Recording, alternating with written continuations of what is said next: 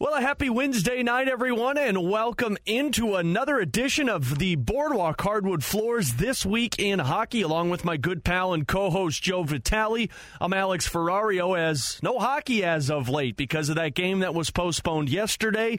Blues set to play against Colorado on Thursday, but if you haven't heard, Colorado had another positive case. Mikko Rantanen came down with a COVID positive test, so that game for Thursday, as of now, is set to play. Haven't heard anything from the league. But more importantly, Joey V, how have you enjoyed the last few days off, my man? It's been good, Alex. It's good talking to you as always. It's been weird not having a game and everything, but it's been a wonderful reset for me, and then getting around and seeing a lot of the kids' sports and activities and helping out around the house, as I'm sure a lot of players are probably excited about as well, along with the coaches. But we are looking forward to getting back and calling some games here relatively soon. But yeah, another postponed game that should have happened on Tuesday is going to get backed up, and maybe with Rantanen getting on the COVID list, and I know Donskoy's on there, and then, of course, Grubauer, I don't think he's going to come off before the weekend either.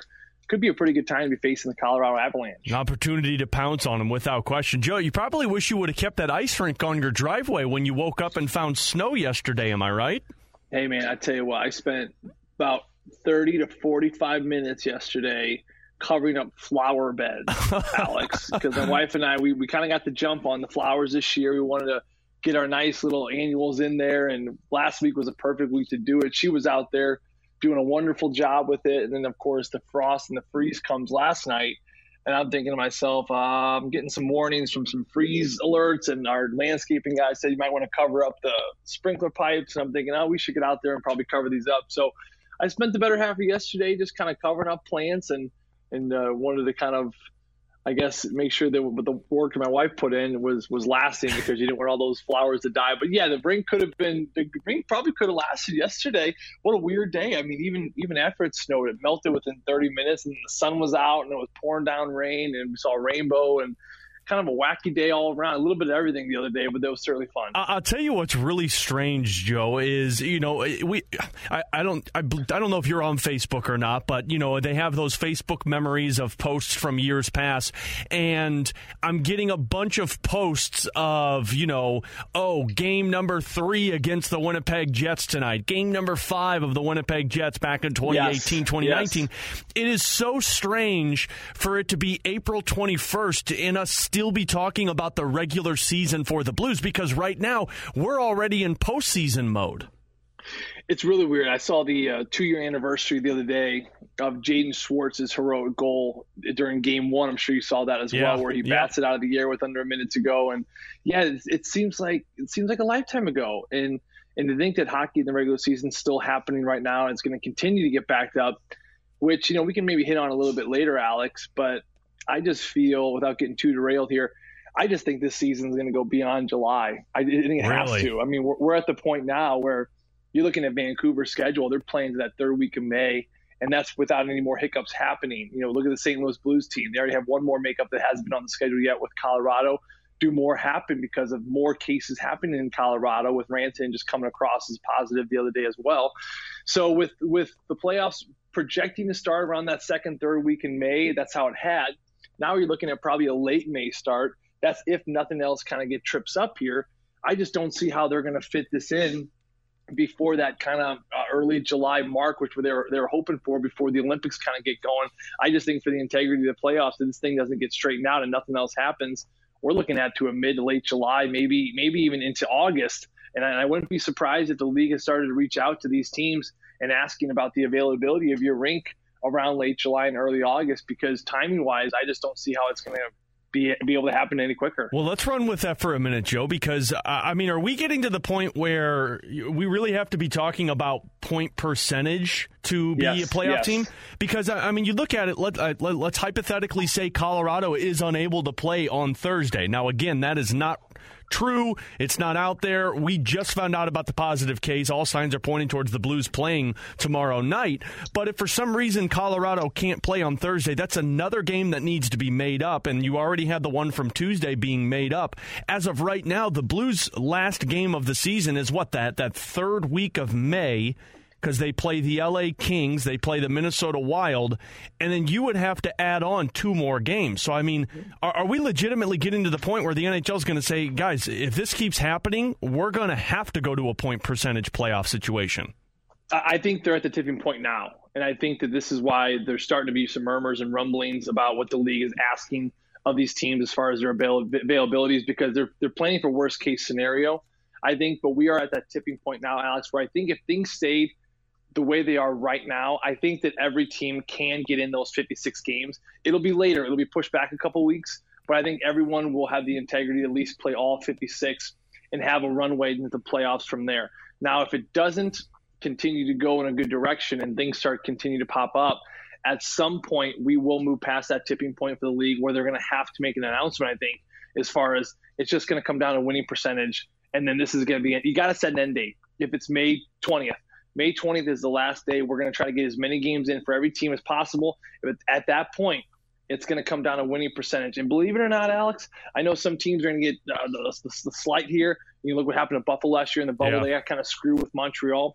But believe it or not, if you ask the players, they'd be fine with that. The players would be absolutely fine with that. Even if, of course, there's going to be a couple teams that are going to get kind of slighted, and that's just the reality of the business. But the majority of the teams are either out of the playoffs or they're in the playoffs. There's only a few teams that are on the bubble. So the majority of the players were actually going to vote for that. Well, let's just do a percentage thing because they just want to get this thing moving, right? And then, not to mention, you look at Vancouver, who if they continue to struggle, they'll be towards the bottom of the standings. I mean, let's look at Colorado, these makeup games. Do the St. Louis Blues and Colorado Avalanche really need these games to happen? Right. Let's say the Blues grab that 4 spot and they're in a good spot, and they can. And Colorado obviously maybe got the number 1 or number 2 seed, so they're going to be fine. That LA game. Let's pretend that they have a rough next couple of weeks. Do we need to play that LA game? What's going to come interesting though is if the Blues are like a point or 2 ahead of Arizona, like they kind of are now, where they're a point behind now, but let's say they're 2 or maybe 3 points ahead, then Arizona's definitely going to want the Blues to play those Colorado and LA Kings games, right? Because that comes to a point where, if the Avalanche got a couple points on you or not so much, then those games become very valuable, not so much for the team that's playing it, but for the teams that are going to be watching it. So it's a crapshoot right now. I think that they're going to figure out a way to finish 56 games, back up the couple weeks of the season to try to keep that integrity of everyone playing the right amount of games. But I do think we are at the void now. Like these next couple weeks are going to be extremely crucial if the league wants to keep that, because we are one more team, I think, away, or one more positive case in Vancouver, Colorado, or LA away from the league just saying, hey, listen, our hands are tied at this point. It's just going to have to come down to percentage. And maybe it's not league wide either. Maybe it's just division. And like this specific division here, they've had problems. You look at what happened to Minnesota earlier this year. They missed a boatload of games. Colorado's going through it. LA had their kind of hiccups, right? There's a lot of teams with Vegas as well. Yeah. So a lot of teams in this Pacific division. So maybe it just comes down to, for the Pacific, it's going to come down to a winning percentage. Every other division is ready come May 16th. We're the only ones lagging behind. It's going to come down to winning percentage. Or I mean, this is even crazier. But what if around May 7th they do a complete reshuffle and the top 3 teams, let's say it's Colorado, Minnesota, and Vegas, they're in. And let's say us, Kings, and Arizona do a 6-game playoff basically, because we're all around that mark, and we just fight it out, see who gets that 4th spot. I mean, to me, I think anything's up for grabs at this point. Man, you talk about entertainment value, Joe. I would be all in on that. Like, imagine if that was the only division where, you took those 3 teams and even toss in San Jose, because San Jose legitimately is only 4 points away with a game in hand on Arizona. You put those 4 teams in and say, okay, it's best of 3. You go 2-2, and then there's a championship one, and then from there, or maybe you just go single elimination. You go single elimination, let's say it's Blues and Kings, Sharks and Coyotes, and then the champion of that gets into the postseason. I mean, that. Now, I know some people, the traditionalists would be like, oh, that waters down the postseason. They don't deserve to be in. I think that would be so much fun. It's like a play-in round to get these guys in the games. I'm telling you, it'd be like what baseball does with that wild card game. Just having that one game. Right. And, they fight it out, and it's exciting. And it would not surprise me because, listen, you can't hold up the whole party because a couple stragglers are falling behind. Like, the party has to continue. The party has to start on time. And what's happening right now is that The most of the league has really done a good job as far as taking care of it. The Pacific has had probably the biggest problems, aside from the Vancouver one, obviously. But listen, if Vancouver's one holding the whole league up from starting playoffs 2 weeks, I mean, to me, I just don't think that's reality. It's not realistic, and it's just not the right way to do things. So I understand you got to play 56 games, and they're going to try to do that. But at some point, you have to pivot if things don't continue to improve. You know, the one team that, and you're right, Joe, if you look at each division, if it comes down to point percentage, I don't think anybody would really be complaining. I mean, Arizona knows that there's 3 games in hand for the Blues that could probably overtake them. You know, the East Division, you know, the Rangers are the closest ones to being in the playoffs, and it's really 6 points away from Boston.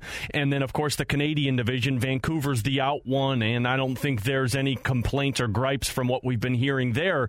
The Central is the interesting one, though, because Nashville has been one of the hottest teams as of late. They've catapulted themselves back into the playoffs, but so has the Dallas Stars. Now, Dallas has 2 games in hand on Nashville, but if it were to come down to point percentage, Dallas would be in the playoffs, and Nashville would be the one outside looking in.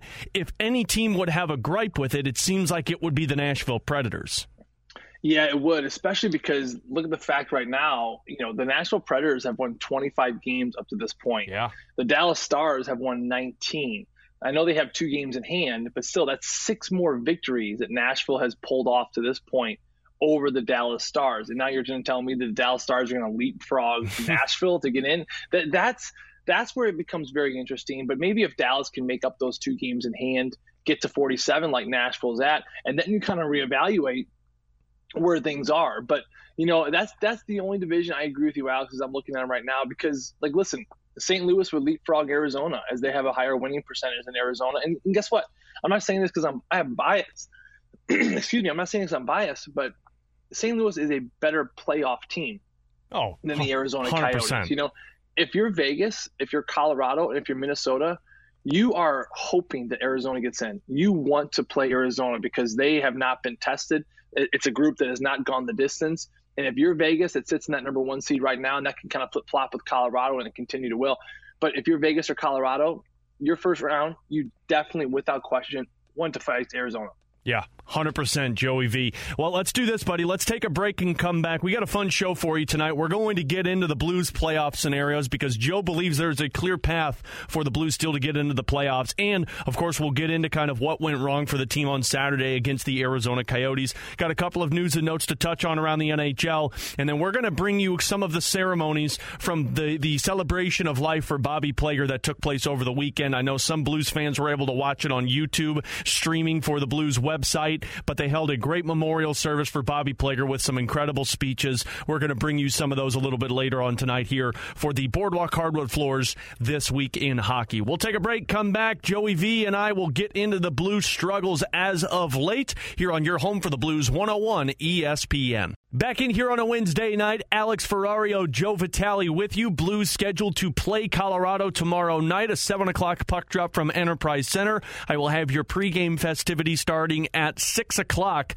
as the Blues have a little bit of a homestand here and, of course, taking on a Colorado Avalanche team, but a depleted Colorado Avalanche team that will not have Philip Grubauer, will not have Jonas Donskoy, and it looks like they won't have their leading goal scorer in Mikko Rantanen. So, Joe, we just talked about the playoff situations a little bit. We talked about the point percentage and how that could kind of sway some things in the NHL. But I'm curious because before you and I got on the air, you said you think you have kind of an idea and you feel pretty confident about the Blues making the playoffs. I do as well. I really feel like this team is one game away from kind of breaking through their struggles, and it seems like the playoffs seems like it's pretty close. But what's your thoughts right now on the playoff situation?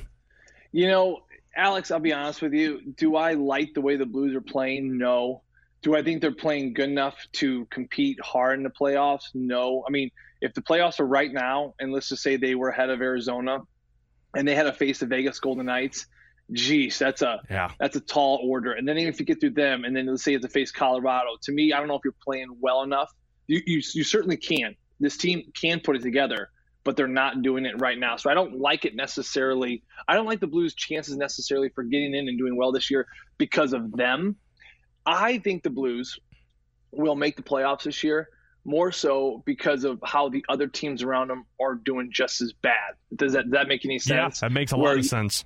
You look at there's been plenty of opportunity in the last 2 weeks for the Arizona Coyotes to leapfrog the Blues. I mean, the Blues at one point had a 5-point lead on Arizona. That was decimated. Arizona went on a little bit of a run. They actually leapfrogged the Blues. Then the Blues went on a little bit of a run. They won 3 games, and they kind of closed the gap.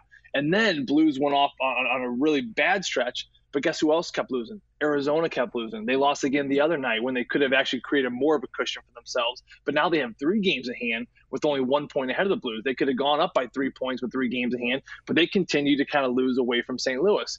Look at the San Jose Sharks. Again, a team with 2 games in hand on St. Louis has had plenty of opportunity with a 3-point gap cushion underneath the St. Louis Blues. Plenty of opportunities to leapfrog the Blues, but they just haven't done it. They've lost a lot lately as well, and so have the LA Kings. So it's amazing in the schedule, and this is at some point is going to come to a head because pretty soon those teams are going to be playing each other a lot. Where 2 points, someone will have to get 2 points. But over the last stretch of games, Arizona's played a lot of teams in the top 3. We've played a lot of teams in the top 3. And San Jose's played a lot of teams in that top 3. And guess who's winning all those? The top 3 teams. So while the Blues have struggled, the other teams around them that are chasing them have struggled as well. And I just can't see Arizona or San Jose really playing good enough hockey to catch the St. Louis Blues. Now, Alex, I want your thoughts on this one because this one is the sneaky one. I know right now that LA with just 3 points behind the Blues, right? They're kind of hanging around Anaheim. You think you're kind of forgotten about them, right? LA is just 3 points behind the Blues. 4 points behind the Blues. They have 4 points behind the Blues, but they have the exact same games in hand, right? Each team has played 43 games, and LA is trailing by just 4 points. The Blues have had a rough time against LA this year. I think this is a very well-coached team, and I think they really can make a splash. So that, to me, LA is going to be the sneaky one. They just beat the Ducks the other night. They have Minnesota. Then they have Arizona this weekend. And then guess what? They play the Ducks 4 more times to end April and then to start May, right? And then the Arizona Coyotes again for 2 more. They're not playing the juggernauts of the Vegas Golden Knights. They're done with Vegas. They have 2 more against the Colorado Avalanche. I think they have 1 more against Minnesota. But then they have so many against the worst team in the division in the Anaheim Ducks. So to me, LA, which is 4 points behind the Blues with the same amount of games, that to me is if there's one team that I think is really going to challenge the Blues, I don't think it's Arizona. I don't think they're good enough. I don't think they're deep enough. And I, of course, do not think it's San Jose, given they just cannot win a game even against the Ducks. But I think it could be LA. I think LA is going to be that sneaky team at the very end, and they're going to start making some hay over the next couple of weeks where you're going to be like, oh, my God, where the heck did LA come from? And if you remember those games this year, they have not been cakewalks or walks in the park whenever the Blues faces LA Kings team. Well, and that goes back to what you had told me at the beginning of the season where you and I did this show, and you said you truly believe one California team will be in the playoffs this year, and I was kind of like, boy, what are you talking about, Joe? But, I mean, you're not wrong. 2 of the 3 legitimately have a shot at getting into the playoffs, but L.A., you're right. I think they do give the Blues a major challenge, and to kind of go along with that point that you made, it gets even tougher for the Blues, one, because you're playing in L.A., and if you look at it this season, the Blues haven't had a lot of success playing in L.A. They've won a game, they've lost 2 games, 1 in overtime, 1 in regulation, but the Blues are playing in L.A.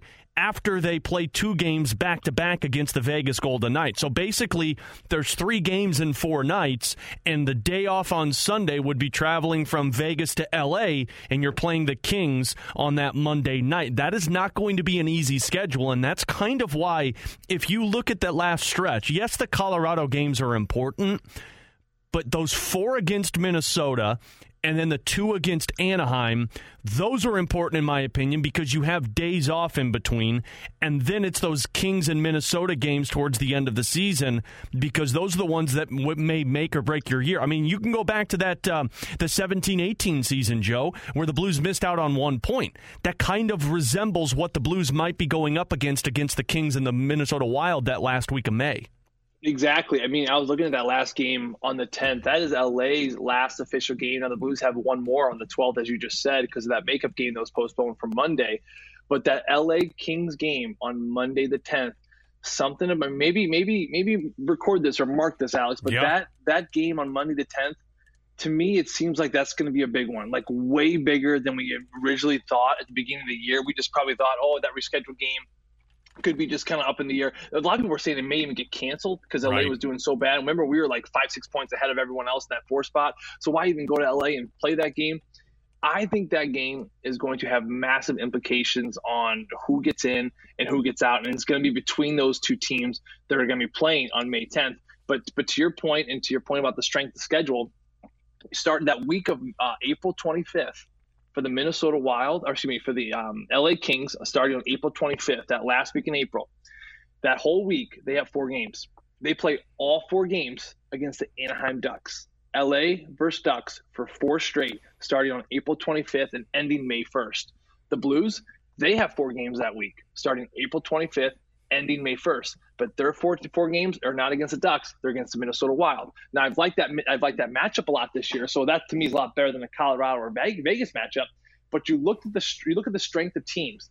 That LA now has 4 in a row against the worst team of the division, and now the Blues, although I like the matchup so far this season, are going to be facing a very red-hot team that's really starting to find their groove again in the Minnesota Wild. So those 4 games alone, I mean, those are 8 points up for grabs for both teams. To me, that could be your make or break up to this point in the entire season. I know there's a few games sprinkled in before that week, but that really could be the deciding week to me about LA or St. Louis and who gets in. I agree 100% with that one, Joe, which is why it kind of makes this matchup against Colorado intriguing, yes, but it's not the end-all, be-all for this Blues team because it does seem like there are some more games that are going to matter to the Blues moving forward. A couple on the Blues I wanted to talk with you about, Joe, because this is the first time we've been able to talk since that Arizona loss over the weekend. A tough one, probably the toughest one for the Blues up to this point because that was a meaningful 1-1, but it also had those days off in between. But it was such a weird schedule to where the Blues thought that they were playing against Minnesota, then that game was postponed, and they played Colorado, then they went out and they played Arizona again. But it comes down to the second period, and it's an area we've been talking so much about.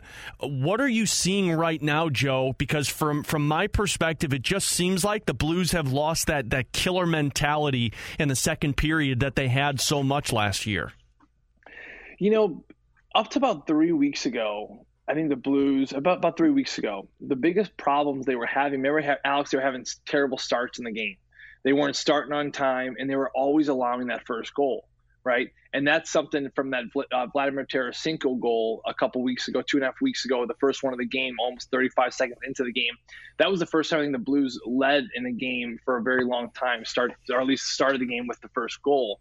So since that point, the Blues have done a much better job taking care of the first period. So, you know, this is how teams work. This is how locker rooms are and coaching staffs are. When there's a problem, you have to correct the problem. Right. So the problem was the Blues were having bad starts and we were always allowing that first goal. We were always trailing. We were always chasing the game. Where's on the team? Can't you have the energy? You can't run 4 lines. So we got to get out of the lead. We got to have a good start. So Craig Berube and the team did just that. They corrected the problem. They decided we need to have better starts, and they did that. They started scoring more goals, and they weren't chasing the game.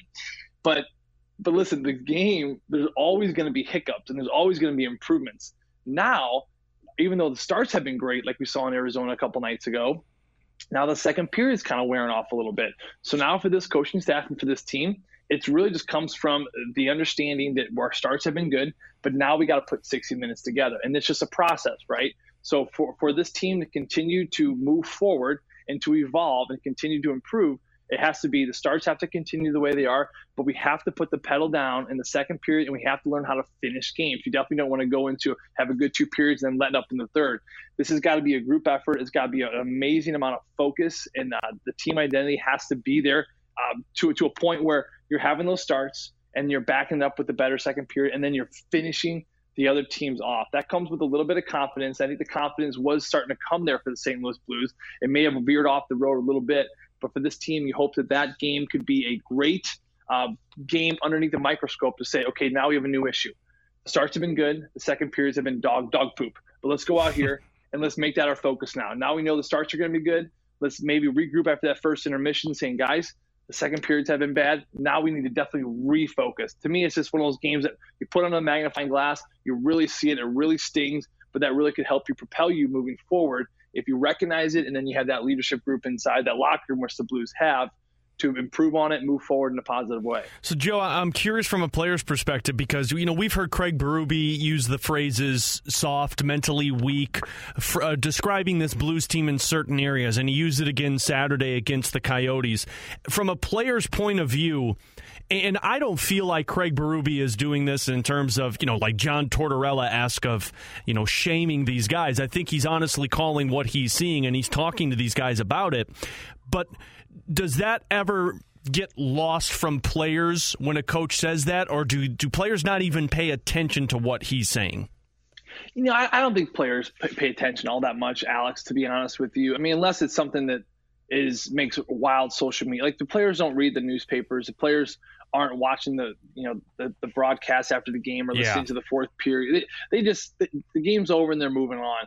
But, the one area where I will say that players do recognize things is through social media. And a lot of times, if something is said by a coach that is very impactful or makes a lot of noise, that will attract people for social media, and then it'll be put out on that platform. And that's where players will see that. Now, I don't think Craig Berube has said anything this year that is like really NHL feed social media worthy, where the players would kind of go in there and grab it or feel it, right?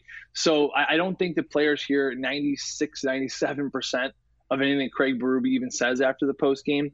But even if they did, I think that Craig does such a good job where he does it in such a positive way where he's being honest. There's integrity behind what he's saying. He's not being phony and he's not covering up something. He is recognizing a part of the issue. But he's also not saying that these guys are just horrible, they suck, and that we're going to trade them. Like that to me, where the players were you really dig into the character of the players, and that's when you can really lose a team. But I think that, if you were to ask, let's just say Vladimir Tarasenko or, Braden Shen, who's been a little slow lately, who had a great start to the season, hasn't scored in a while, he'd be the first one to tell you that he's got to get things going. And, for Craig to sit there and say that, I think Braden actually respects that because he knows it and the coach knows it, and he's not doing it to ridicule or embarrass or punish the player in the media. He's just saying what it is. And for Braden Shen, these guys are professionals, and they're going to go out there and they're going to do it the best they can as far as try to improve it.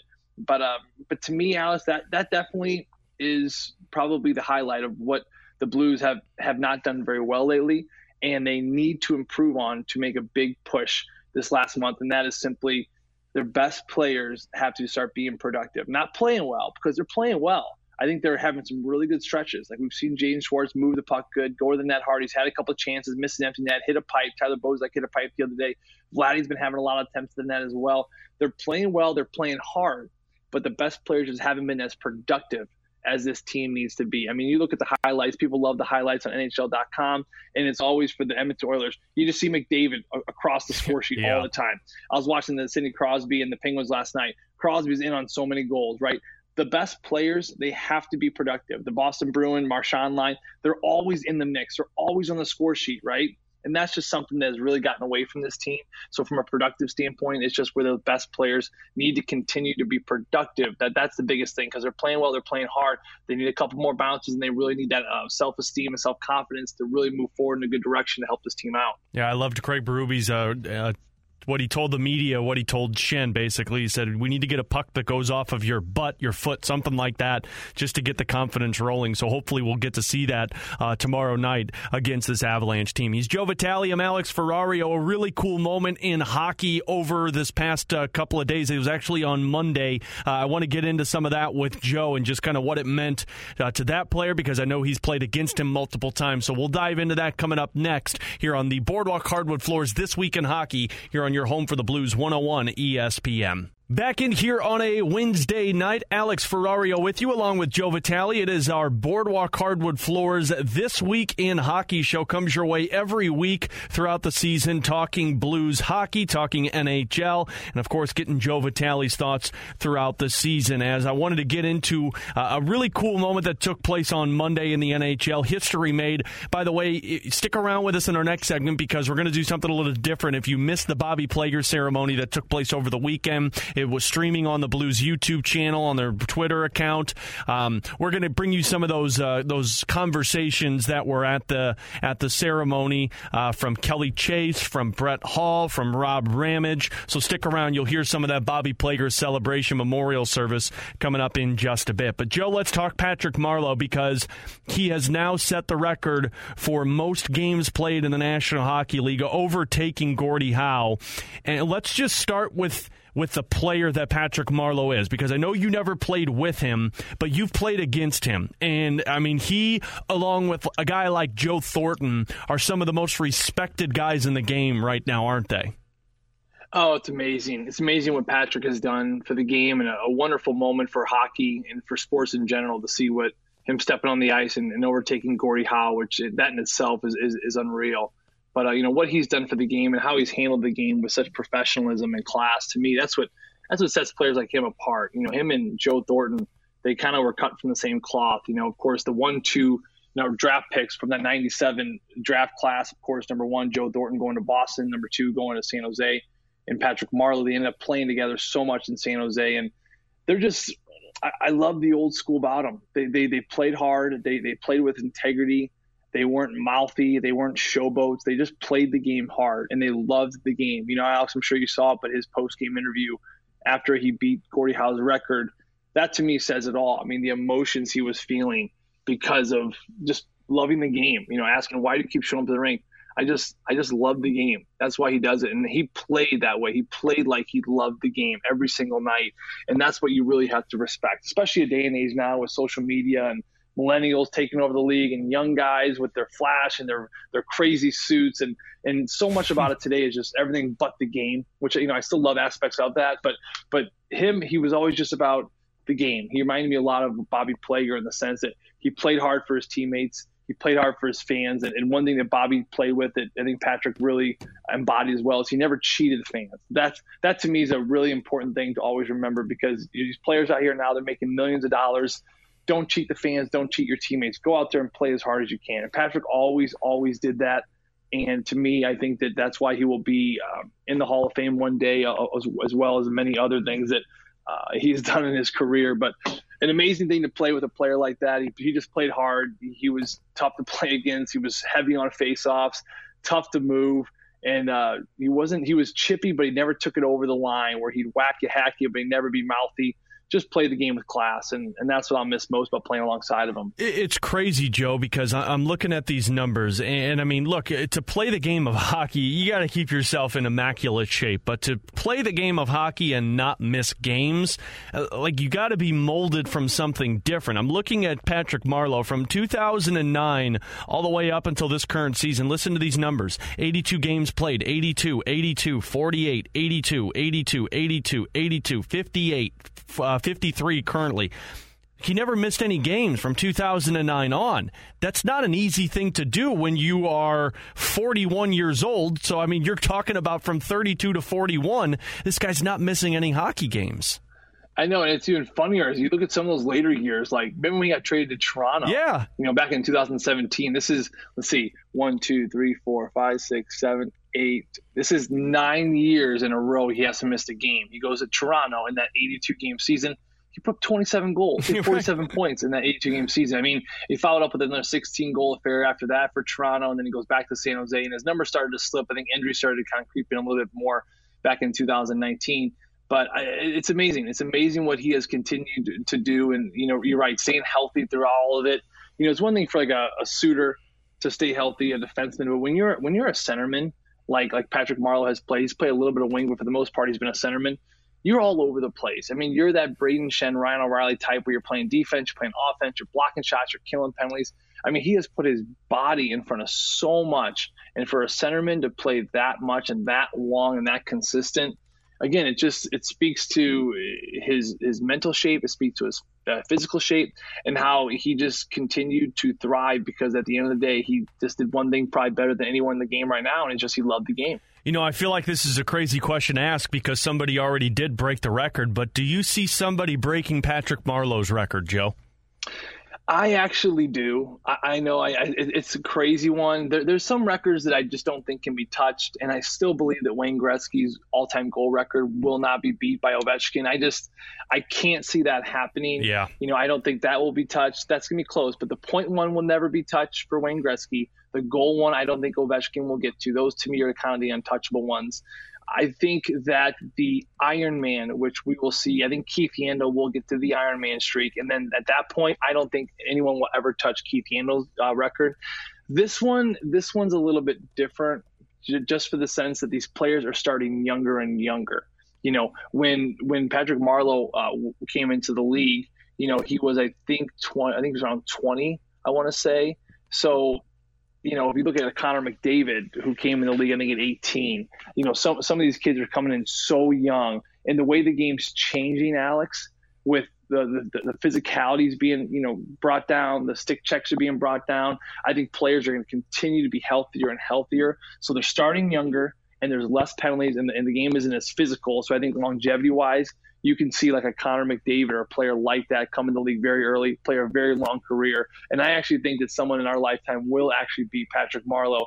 But for the Iron Man, the points, the goals, those to me are the untouchable ones. This one I think actually can't happen. That's really cool. He's Joe Vitale. I'm Alex Ferrario. We're going to come back and just give our thoughts on Bobby Plager, whose ceremony of celebration took place this past weekend. And then you're going to hear some of that from his memorial service that took place on Sunday. We'll come back and wrap things up with the Boardwalk Hardwood Floor this week in hockey here on your home for the Blues 101 ESPN. Final time here tonight on This Week in Hockey, which is presented by Boardwalk Hardwood Floors. Joe Vitale, I'm Alex Ferrario. Wanted to wrap up with Bobby Plager because over this past weekend, his memorial service took place. They drove the hearse with Bobby Plager down Market Street, the same path that he took on his Stanley Cup celebration.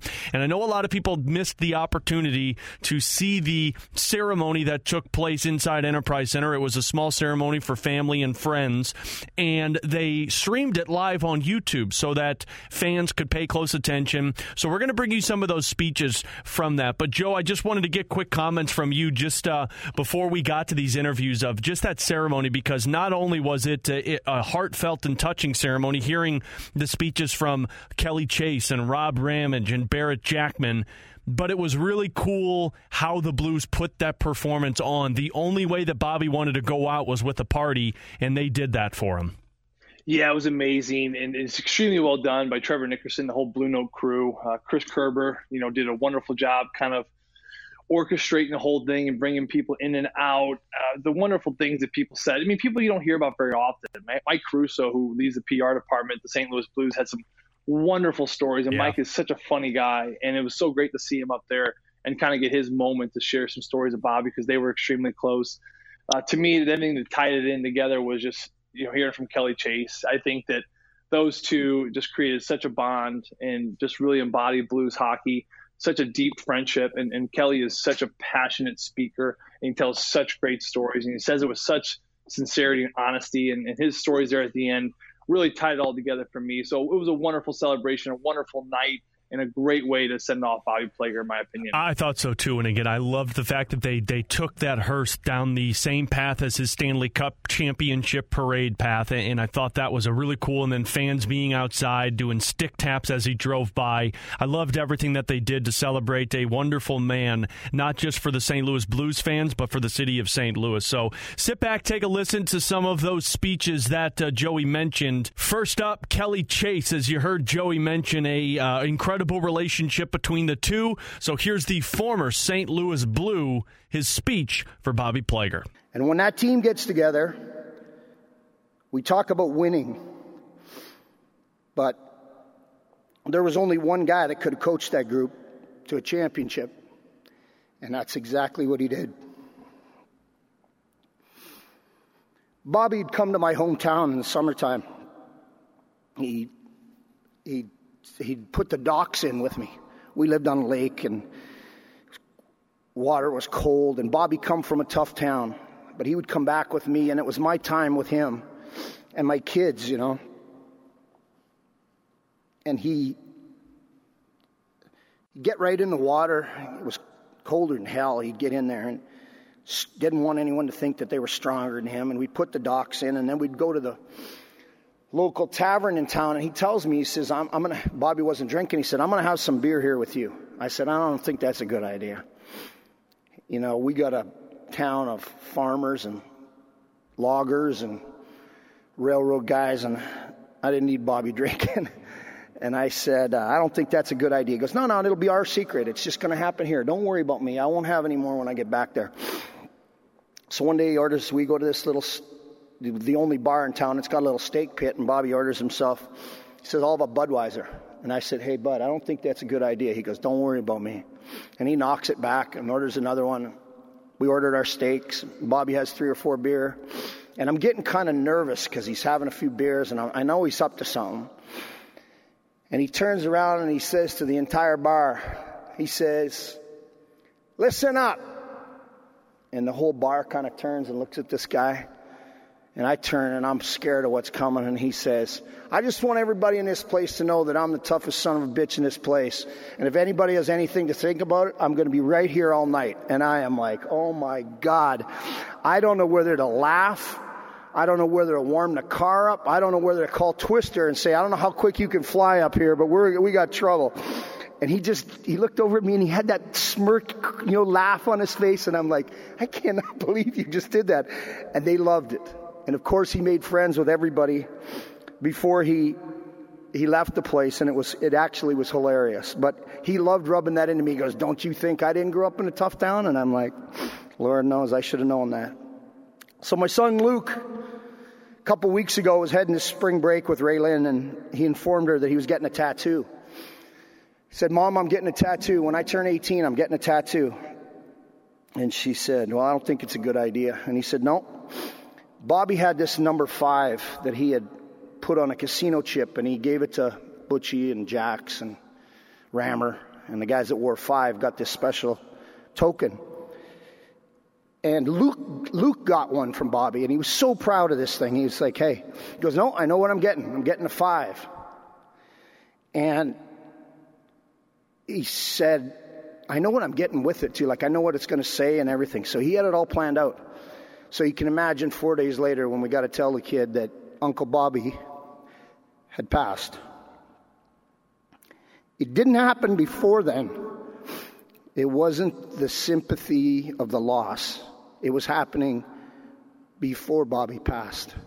And that's what the impact that this guy had on so many people. And many have talked about the parade. And I thank the young men that are here in the suites that were able to bring the cup to St. Louis. Because obviously it changed our city. And it was something that Bobby was extremely proud about. And the city loved him, and he loved them back. But Mike Caruso made the best point, in my opinion. We shouldn't wait to honor the good players, and most importantly, the great human beings.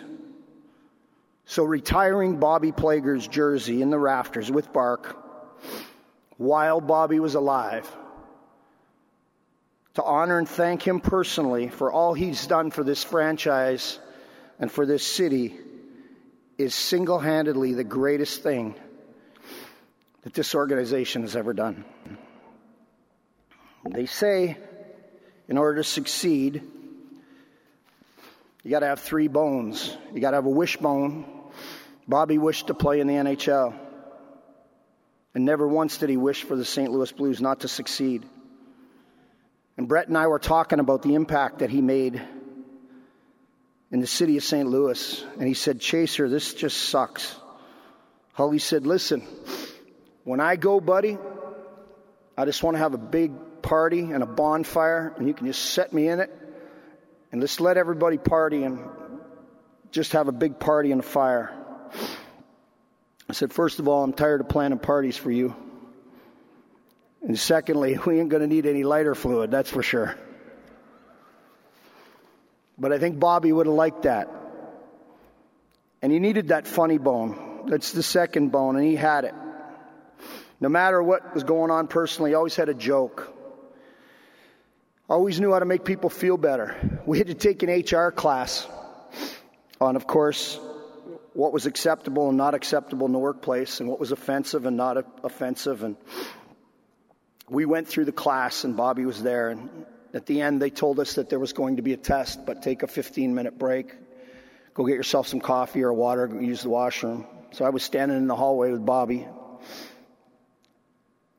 The instructor came over, the teacher, and he was standing talking to us. And this young girl walked out with a skirt on, and she walked by, and she was coming at us, and she was walking by, and she smiled, and Bobby was looking at her, and he was looking at me, and he looked at the instructor, and she went in the washroom, and he looked at the instructor, and he said, "Can I go?" And the guy said, "What?" He said, "Can I leave now?" And the instructor said, "Bobby, I just told you we were going to do a test." He said, "Oh, I thought that was the test." We were cracking up laughing. But honestly, I'm a charity guy. I love doing charities, and I love doing charity auctions. I think we got the assistance fund thing going. We were talking about the Curbs talked about. I think one of the greatest, and the last one's backbone. Bobby's a man's man. And that offends people sometimes when you say that today. In a world of cancel culture and concern for everybody offending somebody in the era of everybody getting a blue ribbon. But not Bobby. He told you the way it was. He knew how to be respectful.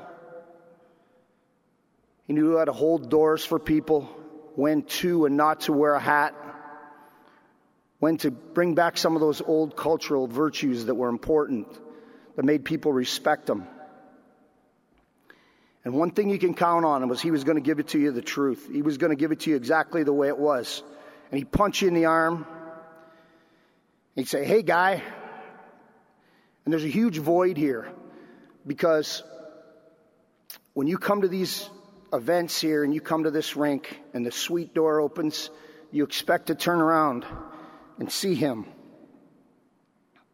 You expect to run into him at the elevator or down the locker room, or to have about 15 people behind him so you could get autographs for them and pictures with them or whatever it was. But I've heard people refer to Brett Hull as the Mickey Mantle of the St. Louis Blues. And it's very easy to say that if Hully's the Mickey Mantle of the Blues, then Bobby Plager is most definitely the Babe Ruth of hockey in this town. And that is going to wrap it for us tonight here on the Boardwalk Hardwood Floors This Week in Hockey. If you missed any of that ceremony and you want to go back, head over to St. Louis Blues website, stlouisblues.com, as you'll be able to go and watch that entire ceremony. Or if you missed any of the show tonight, you can check the podcast out at 101ESPN.com. Joe and I will be back with you tomorrow night, along with Chris Kerber. Blues and Avalanche. Puck drop is at 7. I will have your pregame festivity starting at 6, and you'll hear that action right here on your home for the Blues, 101 ESPN. To be your best every day, you need proven quality sleep every night. Science proves your best sleep is vital to your mental, emotional, and physical health. And that's where the Sleep Number bed comes in. And let me tell you, ever since I've had it, my sleep IQ score is just going higher and higher. And did you know 8 out of 10 couples say that one of them sleeps too hot or too cold? Science tells us regulating your sleep temperature leads to higher quality sleep. For many couples, temperature struggles are a real challenge. So here are some tips to help you both sleep just right. Look for beds designed with temperature benefits, such as the new Sleep Number Climate 360 Smart Bed that actively warms and cools each side, so you both sleep blissfully comfortable. And now save 40% on the Sleep Number 360 Special Edition Smart Bed, plus special financing for a limited time. Only at Sleep Number stores or sleepnumber.com/podcast1. Sleep Number, the official sleep and wellness partner of the National Football League. Subject to credit approval, minimum monthly payments required. See sleepnumber.com for details.